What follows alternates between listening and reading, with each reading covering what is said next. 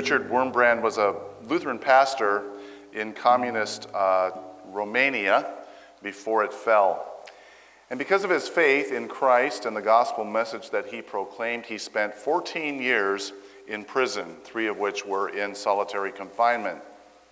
His wife was also arrested, and she spent 3 years in prison.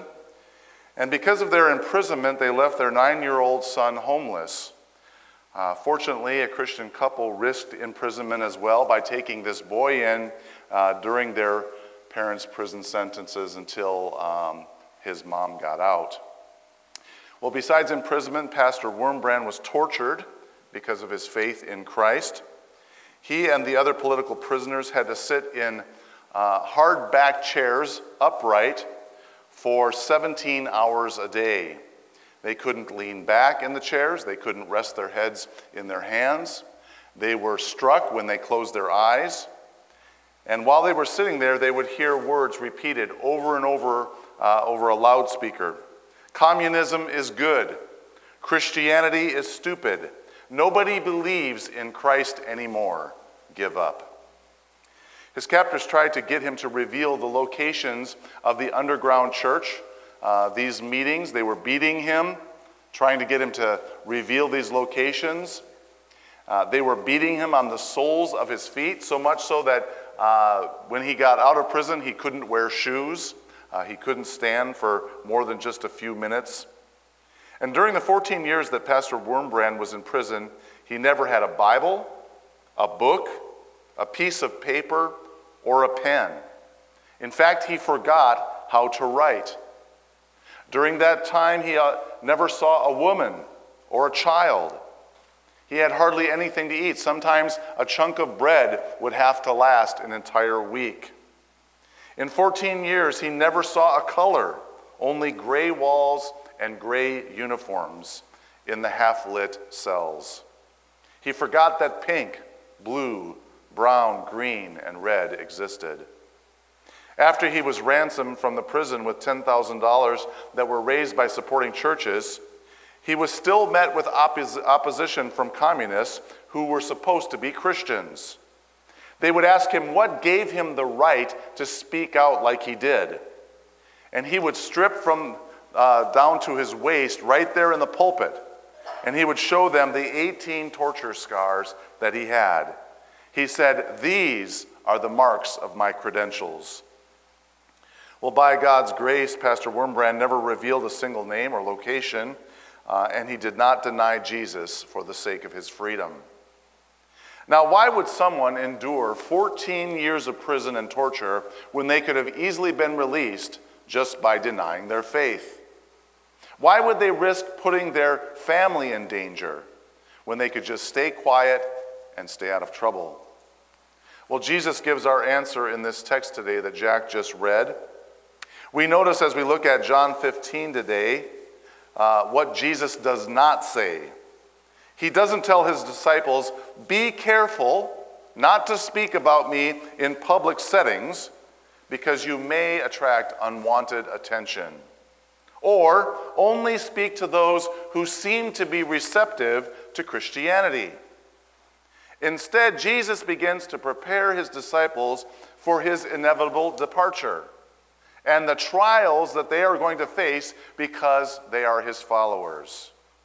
They are going to be persecuted because of the message that they're going to be bringing to the world.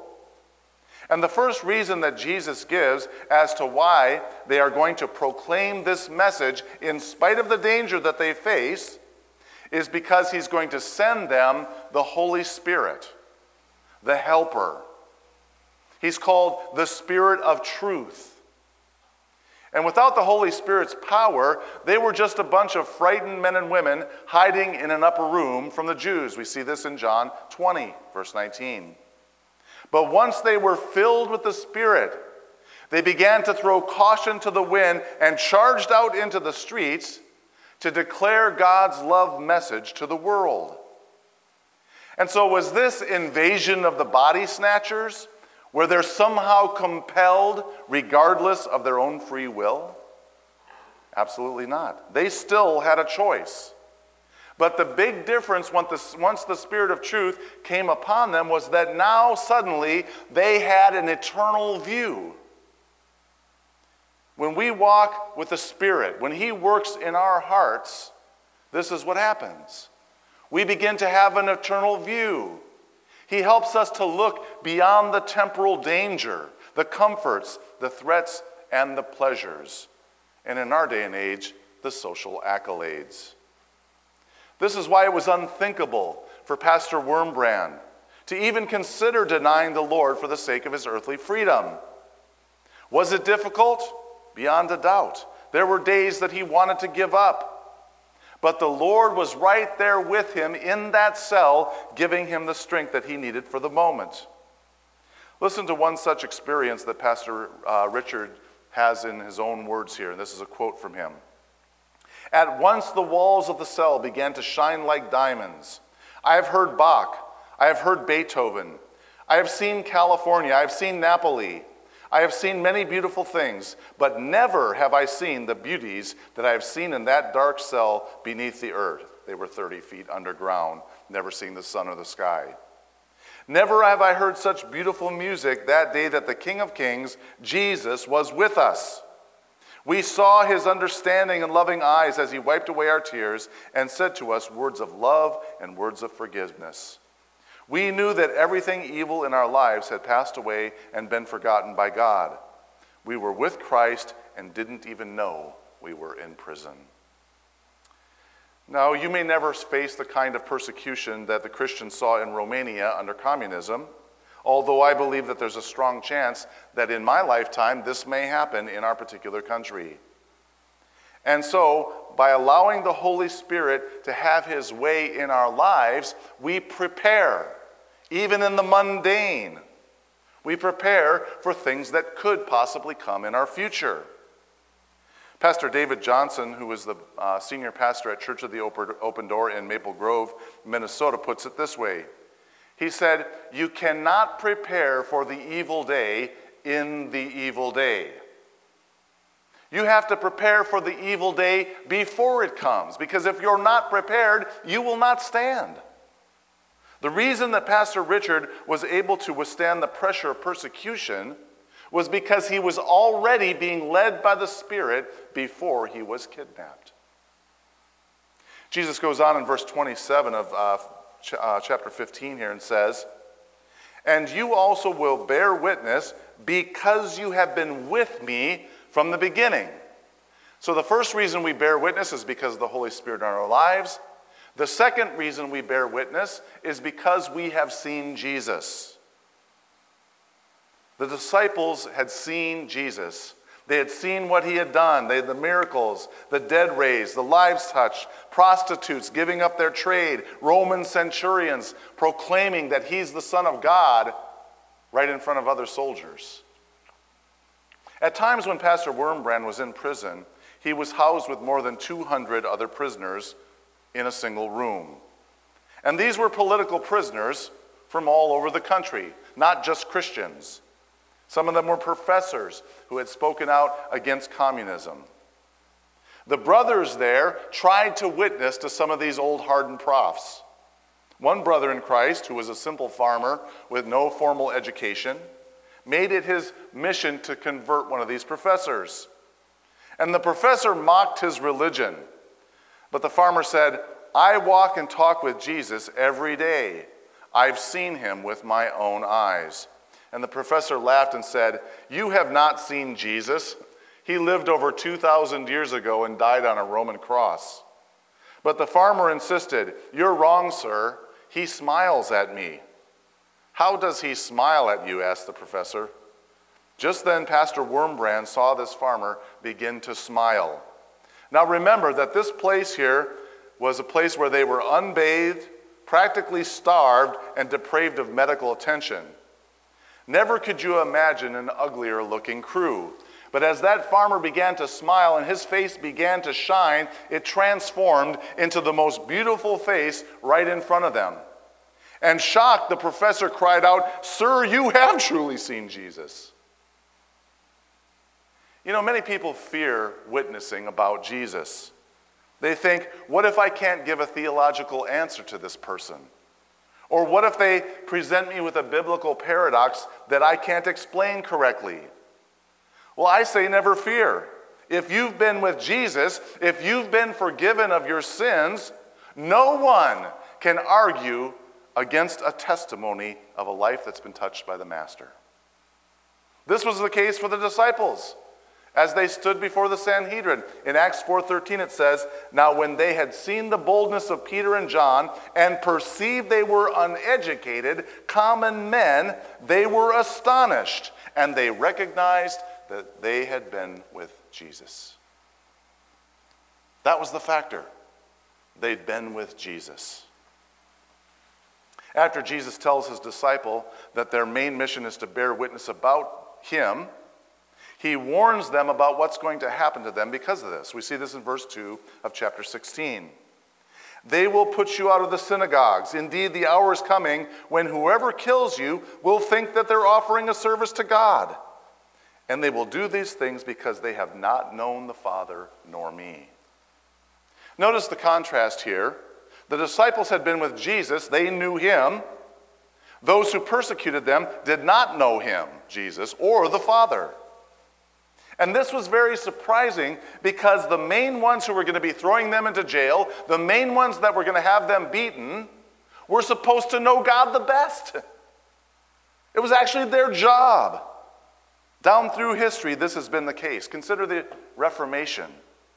Martin Luther's attackers were not the common people. They were the priests, the cardinals, the pope, those who were supposed to be representing God to the masses. But they had a major misunderstanding about how God works salvation in man. They were telling people that God's grace could be purchased through indulgences or the viewing of relics. And when Luther began to question them, they excommunicated him. In fact, he had to hide out for a year in the Wartburg Castle because they were trying to kill him. Did you know that every one of the 12 apostles, except for John, were martyred?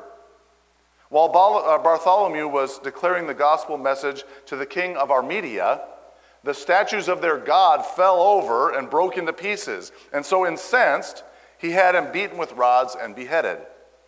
James, the son of Alphaeus, was clubbed to death. Andrew was crucified by the Romans in Greece. Peter was crucified upside down in Rome. Thomas was speared to death by an outraged pagan priest. James, the son of Zebedee, was killed with a sword by Herod. Philip was crucified in Phrygia. Matthew was killed by the spear of an Ethiopian. Jude was crucified in Edessa. Simon the Zealot was crucified in Britain. And John died of old age, but he had spent a significant time on a Roman prison island named Patmos.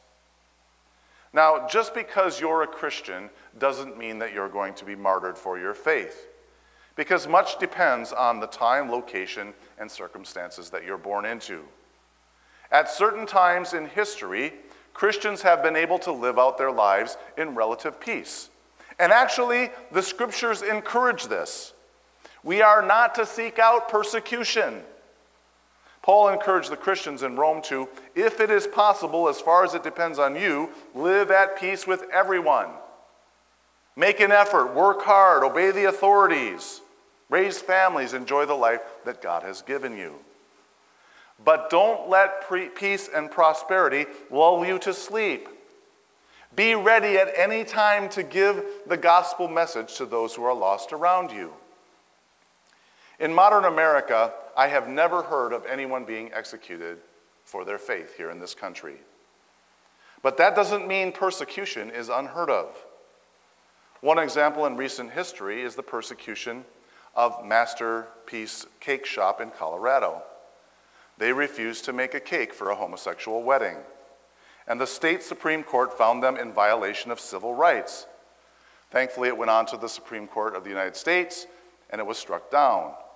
But that didn't end the attack of the shop, because a particular lawyer who was going through a transgender operation wanted a cake with a pink outside and a blue inside. And they said, no, we're not going to do that cake for you. And so these battles have continued on. And this is happening in more and more places because public opinion is swaying significantly regarding these kinds of issues. And Christians who believe the plain text of the Bible that says that there are certain things that God says are sin and certain things that are not sin, those who believe that are becoming ostracized, socially labeled as bigots, hypocrites. How would you react if something happened like this to us?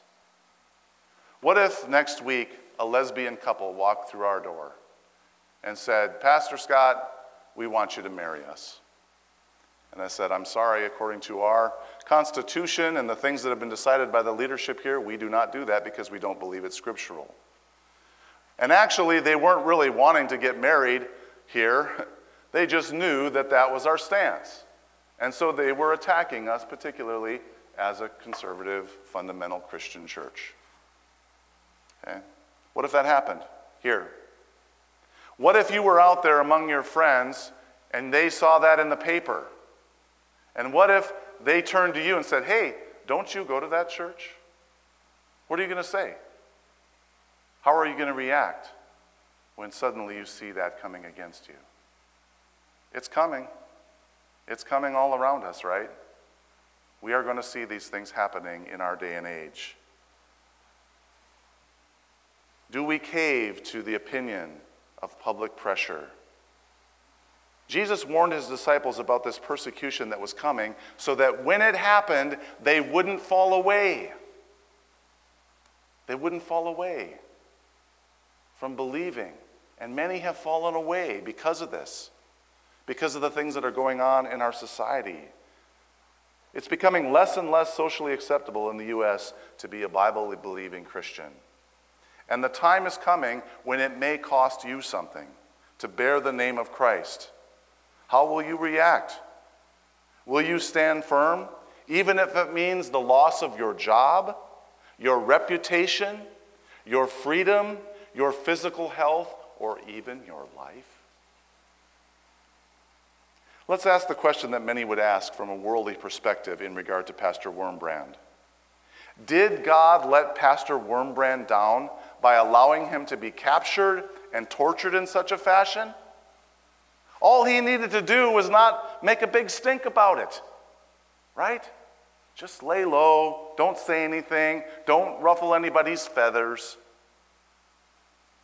If he were to stand before us today, Pastor Wurmbrand would say, "No, God did not let me down." At one point during his imprisonment, he had become very tired, weary of the battle, and he prayed to the Lord, "I do not have your written word to read. I do not have the joy of communion.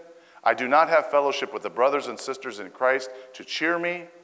But there are many instances in scriptures that you spoke directly to your people, even if they were formerly evil, like Saul of Tarsus, who persecuted the church and killed Christians.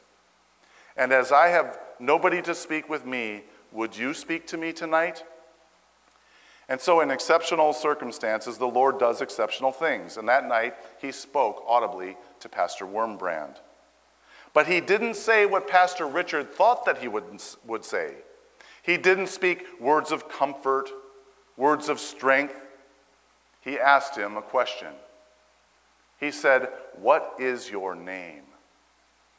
Now, Pastor Wurmbrand didn't want to say, "My name is Richard," because he knew of a Richard in England that was killed for his faith. He didn't want to say, "I am pastor," because he knew that he had not tended the flock of God like he should have. He didn't want to say, "I am Christian," because he knew that the first century Romans killed the Christians. And so he bowed before the Lord. He said, "I have no name. Let me bear your name." And so Paul faced the same kind of torture, imprisonment, and threat and death as Pastor Wurmbrand had. And this was his prayer as well. "Not that I live, but that Christ lives through me." If persecution comes for us, remember that they hated Jesus first, so it's only natural that they would hate those whose sole purpose is to have Christ live through them and to bear his name. Let's pray. Father God, we see things all around us in our culture today. Things that are scary, things that are hard to understand. Lord, help us to stand on the one place that we can find the truth, on your word. Help us to not waver from that as a church, as a people, as we talk to those around us, even if it means persecution, even if it means the swaying of public opinion, Lord. Help us, O God. We are weak, and we pray this in Jesus' name. Amen. Thank you for tuning in to this sermon series from Elim. If you are encouraged today, would you consider supporting our online ministry through a financial contribution? Personal checks can be made out to Elim Lutheran Church and sent to 11504 26th Street Northeast, Lake Stevens, Washington, 98258. Or you can give online at elimlutheran.net. Thank you, and may God bless you the rest of your day.